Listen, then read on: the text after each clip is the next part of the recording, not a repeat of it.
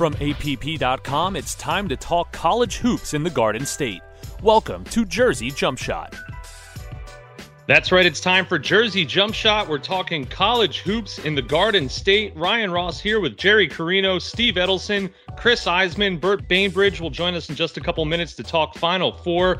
And we are wrapping up a sad but proud run for St. Peter's. Of course, they fall in the Elite Eight to North Carolina. Their miracle run is over, but no doubt about it, the Peacocks made history, made a lot of people here in the Garden State very proud. They gained a lot of new fans along the way, and obviously it's tough to lose. It's tough to get knocked out of the tournament, but certainly St. Peter's, a lot to be proud of for all they accomplished this March Madness. Jerry and Steve, you guys were in Philadelphia for these games. You saw the big win over Purdue in the Sweet 16, and then, of course, yesterday, Sunday in Philadelphia, St. Peter's losing to North Carolina, one step away from going to the Final Four. But, Jerry, we'll begin with you. Just this incredible run for St. Peter's, seeing it in person as well. How can you just kind of put this entire history-making few games for the Peacocks into words? I'm going to do it by reading 10 names. Darryl Banks, Clarence Rupert, Matthew Lee, Casey Nadefo, Hassan Drame, Doug Eddert, Jalen Murray, Fuseni Drame, Isaiah Dasher, and Umar Dahame. These 10 guys, the 10 players in St. Peter's rotation, will be celebrated, remembered, toasted, congratulated, and reflected upon for years and years until they're old men when they come back to the Boulevard in Jersey City for what they've accomplished. When you begin a college basketball season, you make predictions. When you start a postseason, you make predictions. Nobody could have predicted this. We all thought St. Peter's would be good. We thought they could challenge for the MAC title, but New Jersey's first Elite Eight since 1991. It is just everything that is great about college sports. And you tip your hat to those 10 guys, to the coaching staff, starting with Shaheen Holloway and his right-hand man, Ryan Whalen, to the entire St. Peter's athletic department who squeezed, wring the sponge to get everything they could out of what they had. And this is what makes it great. Did they go to the Final Four? No, but let's be honest. This was, in essence, for a school like St. Peter's, this was like winning a national championship. Yeah, I think what made it so compelling was how big an underdog this team was, from being a small school, under-recruited, underappreciated players, taking down some of the blue bloods of college basketball, and I just think it was an important story for the whole area. Really one of the most fun stories I've ever been a part of. And I was at 3 of the 4 Giants Super Bowls. I was at the Garden the night the Rangers won the Cup in '94. This really was right up there with all of those. I mean, it was so compelling, and it really united the whole area. And that's really rare. I mean, let's face it. There's a lot of divided loyalties around here. There's Giants and Jets fans. There's Mets and Yankees. There's Devils and Rangers. There's Rutgers and Seton Hall. But like everybody got behind this team in such a rare display of unity. And that's the beauty of it, the power and the beauty of sports. And I want to just share one quick anecdote. Steve remarked on this yesterday during a timeout. Look, the game was long decided. It was decided early against North Carolina. But there was a timeout when the St. Peter's cheerleaders came on and did their routine, and they got a standing ovation, not just from all the St. Peter's fans, from the North Carolina fans. And like Steve, that's what it's about, right? I mean, this is sports bringing people together. Like, this was a quintessential moment. And to see how much of the crowd during the course of those 4 games, everywhere St. Peter's went, the crowd was behind them. They were from coast to coast. People were getting behind this team, not just in the New York metropolitan area. And it was great to see. And, as you said, St. Peter's really trying to take advantage of this moment in the spotlight. And I think it really is going to help the school, and just great for the whole community in Jersey City. Yeah, I had tweeted something a couple of weeks back that they could reap $100 million worth of publicity from this run. I mean, they probably did. I mean, they had 9 hours of free airtime on CBS, prime time, most of it. And not to mention all the New York media market converging on them. And so I think it will be transformative for the school. I certainly think it'll bump their enrollment, and we'll be watching that going forward. I was out watching the game against Purdue, and I don't think I've ever seen just everybody at the bar and the restaurant so locked into a game. I mean, it was really incredible, and everyone was pulling for them, and kind of going back to what you said, Jerry and Steve. I mean, just everyone was backing them in New Jersey. It seems like no matter where you went, I know you guys were obviously swamped the last few days and doing a great job covering the team, but going up around here in Jersey or North Jersey, I mean, it seems like everywhere you went, you could hear people talking about St. Peter's, and obviously that's been the first time for that school, so it was pretty awesome. It was really amazing to see the universal embrace of St. Peter's throughout this run. It started small, I guess you could say. They're hanging in there against Kentucky. You're starting to see the tweets go out there, what's going on here, and then of course they win that game. They win again, and then again, and just to see St. Peter's mania grow, putting Jersey City on the map, putting really New Jersey college basketball back in the spotlight. Like Jerry said, it's been since 1991 since we've had a New Jersey team in the Elite Eight. And then you have just the history of it. And like Jerry kind of mentioned, it stings now, of course. And, the moment at the end there when Shaheen Holloway pulled his starters out, pulled his main rotation guys out for the last time, they huddled on the sidelines there. That was an emotional moment. And of course, these guys, they had proven that they belong in this moment. They'd proven they can hang with these teams. So to have it end like that, sure, it stings. But every reunion now going back, every time they're in the home arena and they see the banner hanging, every March, every time we see an upset from now on in the NCAA tournament, people are going to harken back to St. Peter's, the 15 seed that beat the 2 seed and went to the Elite Eight. So forever, as long as March Madness exists, they're going to have a place in it. And like I said, it hurts now, it stings now for those players because they desperately wanted to go to the Final Four. But to have their name forever in history, they maybe don't comprehend it quite yet. But moving forward in March, they'll always be the team that gets mentioned when we do have an underdog go on a run. And that's special for them. Yeah, they definitely didn't comprehend it. I mean, they were just mad about the game, Steve, yesterday, right? I mean, that was the vibe you got. They were upset they lost. I don't think there was not a whole lot of reflection on what they accomplished. There will be, of course, but they really believed they could be in the Final Four, which is how they got that far. Yeah, and I got to tell you, I think that what you saw over the last 2 weeks was really great for the league that St. Peter's plays in, the MAC, the Metro Atlantic Athletic Conference, which is also Monmouth and Rider and a lot of teams from the area, Manhattan.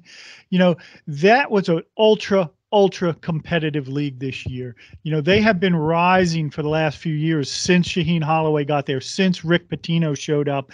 And I think this was the culmination of that.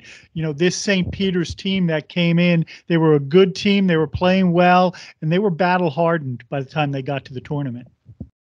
And I think a lot of people are wondering too, after this run ends and we kind of reflect on what they were able to accomplish, what's next? What's next for this St. Peter's team? Of course, you always have the shuffle in college basketball. Of course, your seniors graduate and move on. You have the transfer portal, and you have the added, I guess, factor of where does your head coach go? And we think we have a pretty good idea of that. But just looking ahead to St. Peter's, it's rare you see an underdog with staying power. And I think maybe the best example, the example of that is Gonzaga. I mean, once upon a time, they were the underdogs, and now look at them. Of course, that's kind of one in a million. But, you see these schools, you see these Oral Roberts and UMBCs, and these underdogs have that special moment in March. And then, do you hear from them again? Does this St. Peter's team have staying power as we look ahead to next season and beyond? What comes next for the Peacocks, Jerry, in your opinion? Yeah, well, they're never going to be Gonzaga. I mean, the money's just not there for that. First of all, this basketball team may have helped save the school because the school was in trouble financially, like a lot of small private colleges.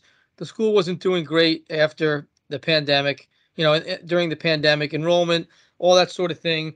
This is going to really help. So,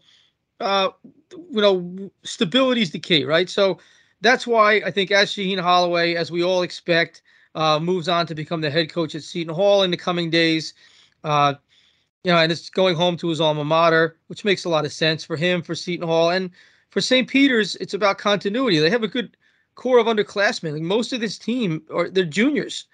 And so how can they keep these guys together when you know that the transfer portal poachers are coming, the people are coming to poach them. And so continuity makes a lot of sense, which is why, we don't know for sure, but which is why there seems to be momentum behind Ryan Whalen, who is Shaheen's right-hand man, to get the torch. And Ryan's a Monmouth County guy. He is coached with Shaheen at Seton Hall. They came over to St. Peter's together. And so, it makes a lot of sense for continuity purposes. We'll see if that's how it plays out. But St. Peter's a good team. Like, they can keep this group together and sustain it a couple more years. There's no reason why they can't be a contender to win the MAC year in, year out. I think that's what you hope for this team. We're going to see them in the Elite Eight again. You can't say that, but we certainly could see them in the NCAA tournament again, and that's something they can use as a springboard.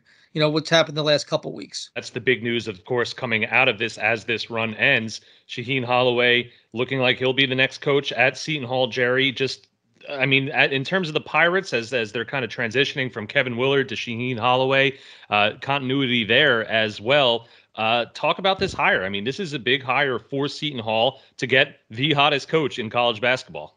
Yeah, none of the current Pirates played under Holloway, but he recruited some of them. He knows them all. And continuity, like, that's what keeps programs in the hunt. That's what keeps them relevant and keeps the success sustained, is that you're not just turning over, completely emptying, draining the sink and starting over every couple years. I mean, this is a continuity hire. Shaheen knows the lay of the land. He knows everybody, all the key power brokers in recruiting. He obviously can coach. There's going to be a lot of enthusiasm. So it's a lot of torch passing going on here, and that's a sign of a successful, stable program. And that's happening in a couple places now in New Jersey. I think it's very interesting with Shaheen going there. I mean, look, Kevin Willard did a really nice job there. He reestablished the program. He got them to where they're very competitive in the Big East year in and year out.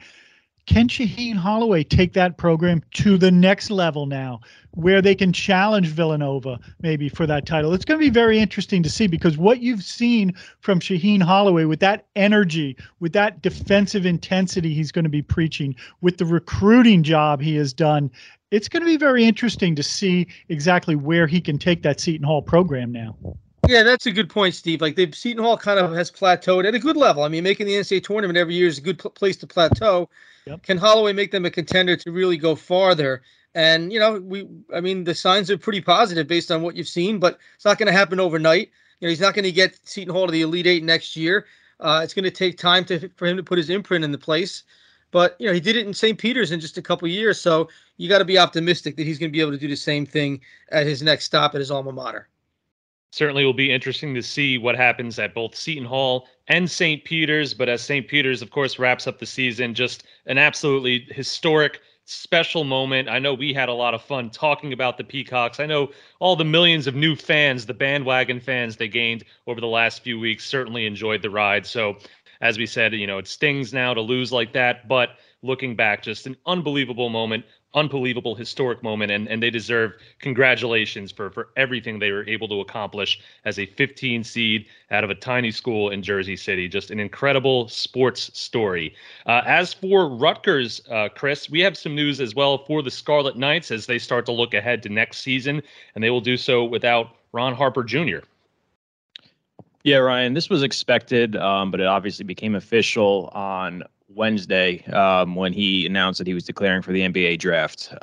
He could have come back. He had another year of eligibility remaining, but I think the whole expectation was all on that he was going to go, to the draft. And I think after that loss to Notre Dame, there was definitely a feeling of finality that was it. So I think he's got a real shot at being drafted in the second round, but just an incredible career, obviously, at Rutgers. Came in as an unheralded prospect, but somebody that Steve Peichel obviously wanted for his program, believed it was the right fit, and boy, did that turn out to be the right call. Just completely helped turn around that program, along with guys like Geo Baker and Caleb McConnell. As became the 11th All-American in program history. Will go down as one of the best players that ever played for Rutgers.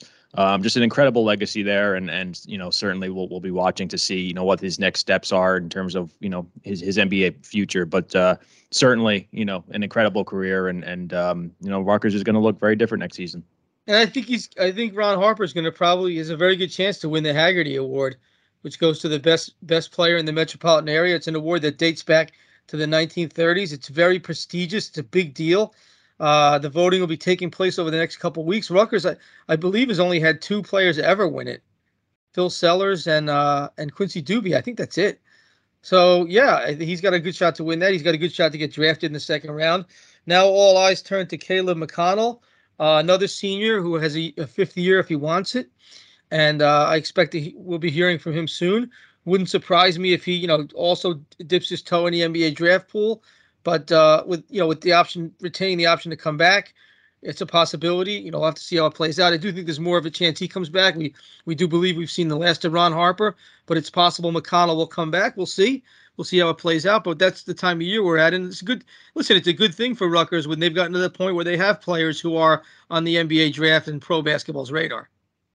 Yeah, absolutely. And, it's the yearly shuffle that we see at the end of every season where players and coaches move on to the pros. They move on to different schools. It's what we see every season. But similar to what we were just talking about with St. Peter's and the names of those guys on the roster now, how they'll kind of live in St. Peter's lore.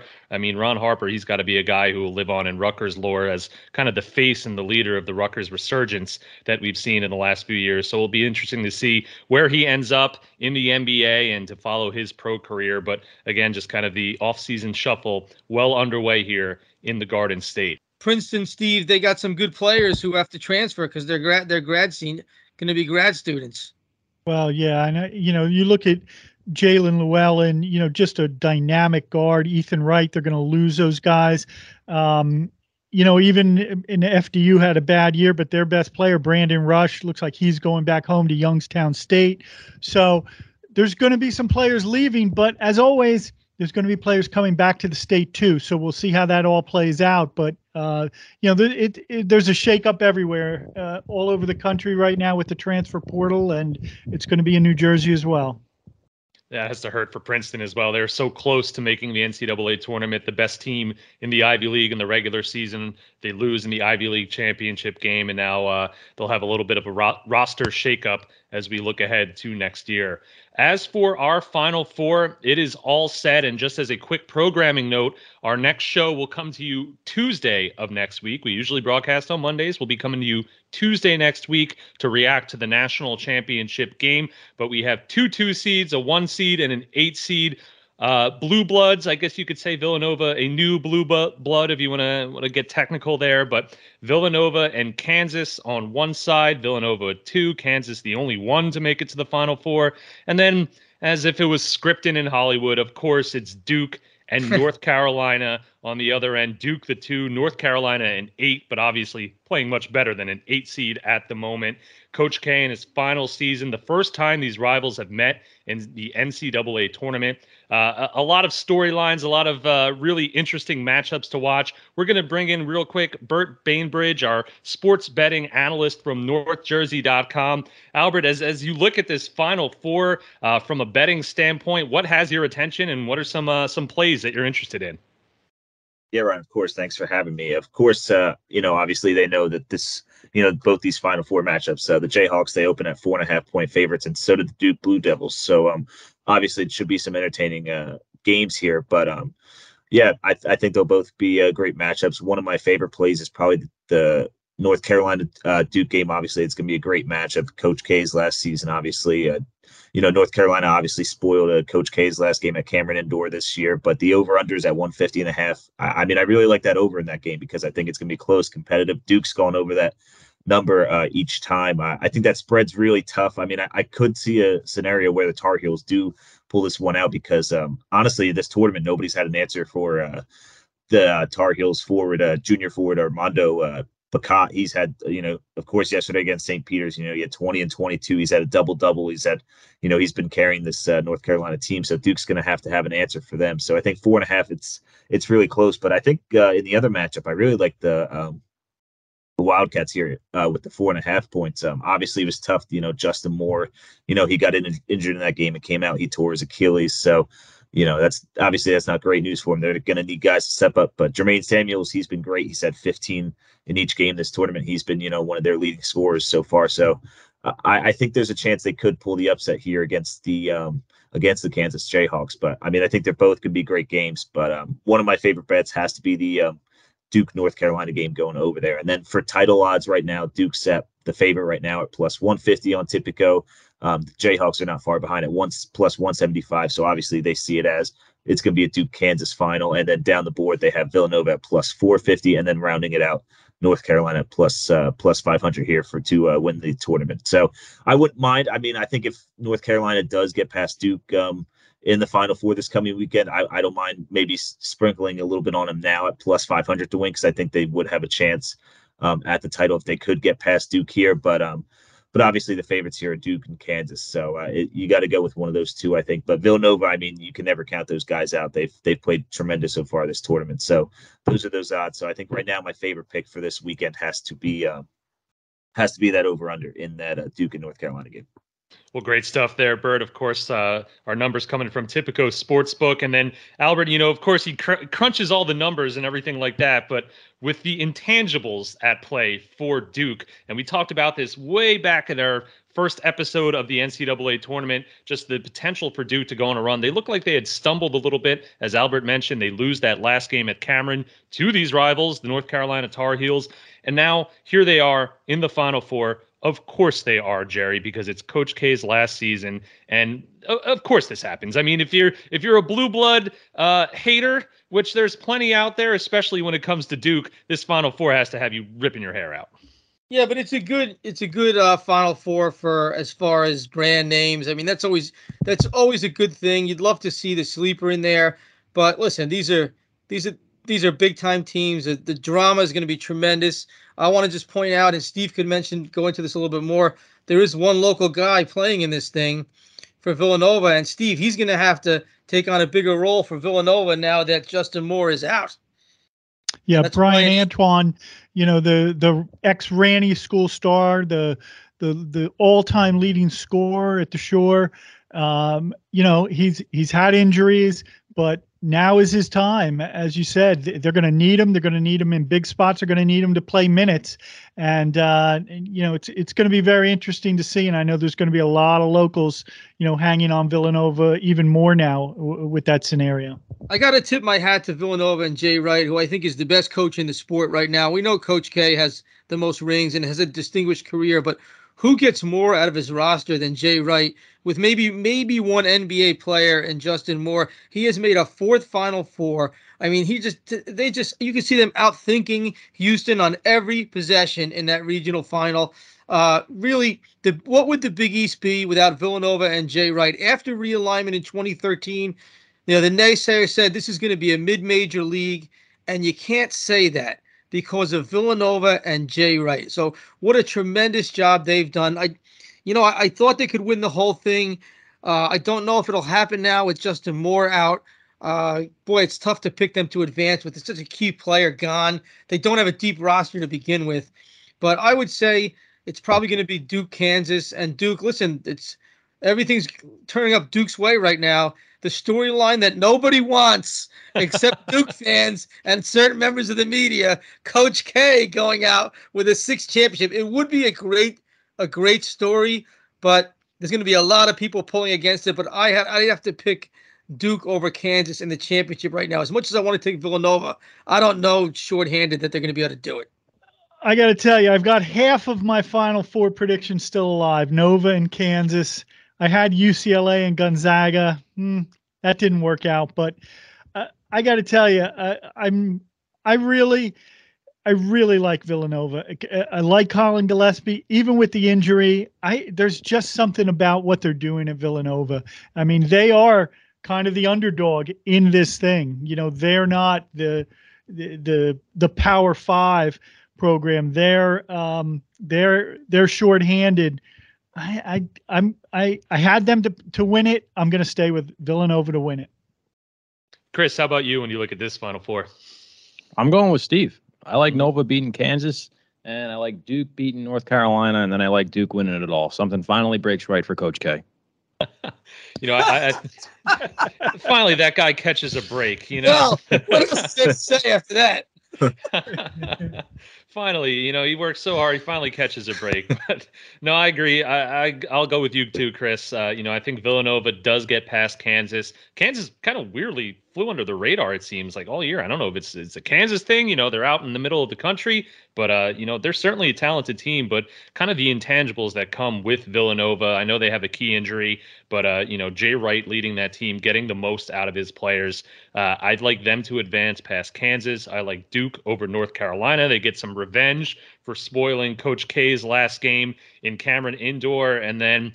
Oh, man, a toss-up. I picked Villanova in one of my brackets. I'm just going to stick with Villanova. But, of course, it's Coach K, and it's this Hollywood scripted ending to his career. So it wouldn't surprise me if Duke wins. But I will officially pick Villanova in the Final Four. And, of course, the next time we talk, as I said, will be Tuesday, our episode to wrap up the season, to wrap up the national championship. We'll come to you on Tuesday as we react to that. But that's going to wrap up Jersey Jump Shot, our 14th episode of the season, number 15 coming to you next week. It was certainly a fun ride following St. Peter's the last few weeks. A big shout out to the guys, Jerry, Steve. They were out in Philadelphia writing nonstop about the Peacocks. Just an excellent job from them.